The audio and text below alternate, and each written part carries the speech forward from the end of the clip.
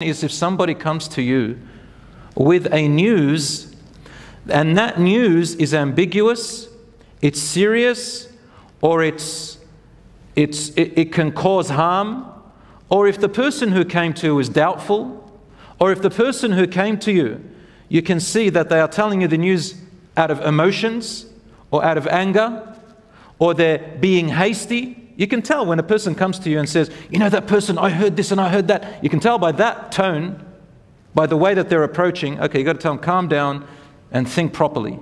You can't quickly take the news and say it's true. Or a person who is known to lie, don't take the news until you verify. Or a person who has an enmity with someone.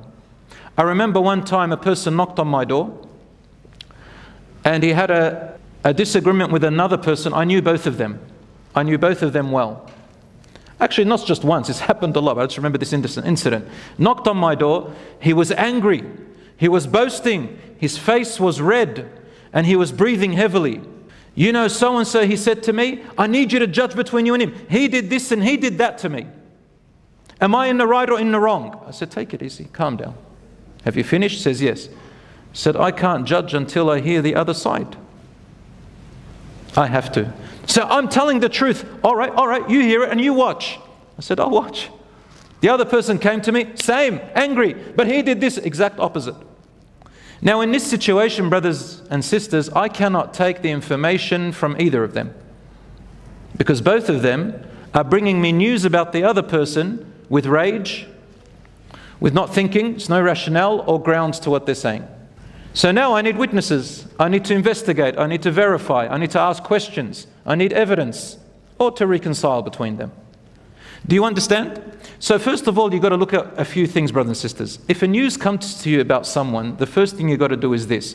Are you the right person to be judging and helping them and verifying? Are you? Or are you a person who is better for you to stay aside and refer them to someone else? This is the first thing I want to tell my brothers and sisters. Not everything, not everybody has to go and clarify and verify. Every little thing you have to verify? No. I say to you, if you're going to be that type of a person who has to verify every little detail, you've got an obsessiveness, man. You've got some OCD. That's a problem. That's a type of person who could have insecurities and will not trust anyone because he himself doesn't trust himself. Got to verify everything. So look at yourself and think, am I a person to verify? Am I the person to judge? Do you have enough knowledge? Do you have enough wisdom or experience? So you've got to also think, are you the right person? That's the first thing. The second thing, is it a matter that you do need to verify? Like, is it so serious that you need to go and investigate and ask? Because if you investigate and ask, you may make this matter even more serious. Is it a minor matter or a serious matter? So these two things you've got to be very careful about. And then when you verify and clarify, it's in order to reconcile, to make things better, or to bring the rights of people back, inshallah. So Allah subhanahu wa ta'ala says, don't just accept news that comes to you that is serious from a person who is either corrupt, is known to lie, or is known to be a criminal, or a person who comes to you that has an enmity, a personal motive, or a person who comes with you angry and ambiguous and not putting their sentences together, they're not adding up. You've got to clarify. You've got to verify if you are in a position of responsibility or you're in a position where you can help, and if the matter can be resolved by you getting involved, you have to verify and clarify.